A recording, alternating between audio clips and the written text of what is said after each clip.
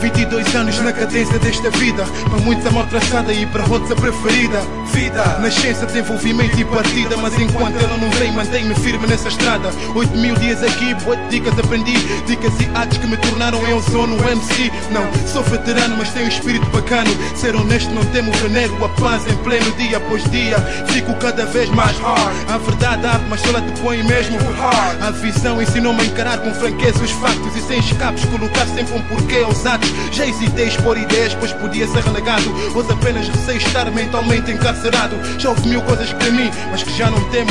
Por tal sinto-me independente como um orgasmo. São noites em branco, sem compreensão. Cada passo altera a situação.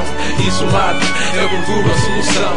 Nas noites em branco, eu procuro encantos. São noites em branco, sem compreensão. Cada passo altera a situação. Isolado, eu procuro a solução. Nas noites em branco, eu procuro encantos. Eu sou escuro como a noite, duro como a noite. Por nada me censuro, sempre puro como a noite. Sozinho analiso e pesquiso as ações. Muita gente confunde sentimentos com sensações. Gente superdotada, sem apoios nenhuns.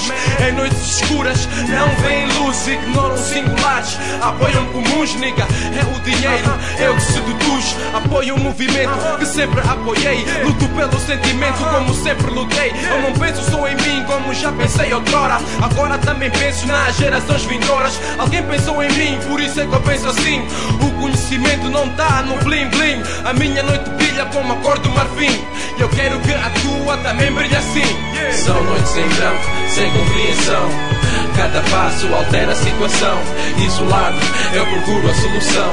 Nas noites em branco, eu procuro encantos. São noites em branco, sem compreensão. Cada passo altera a situação. Isolado, eu procuro a solução.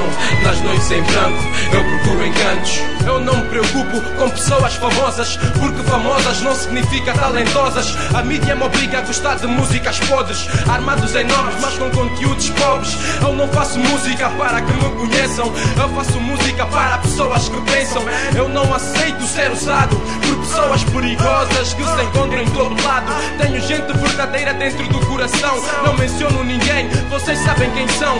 Noites escuras, agora já são claras. Vejo rostos honestos e muitas caras. Noites nítidas e explícitas, que por corações honestos se tornam recíprocas.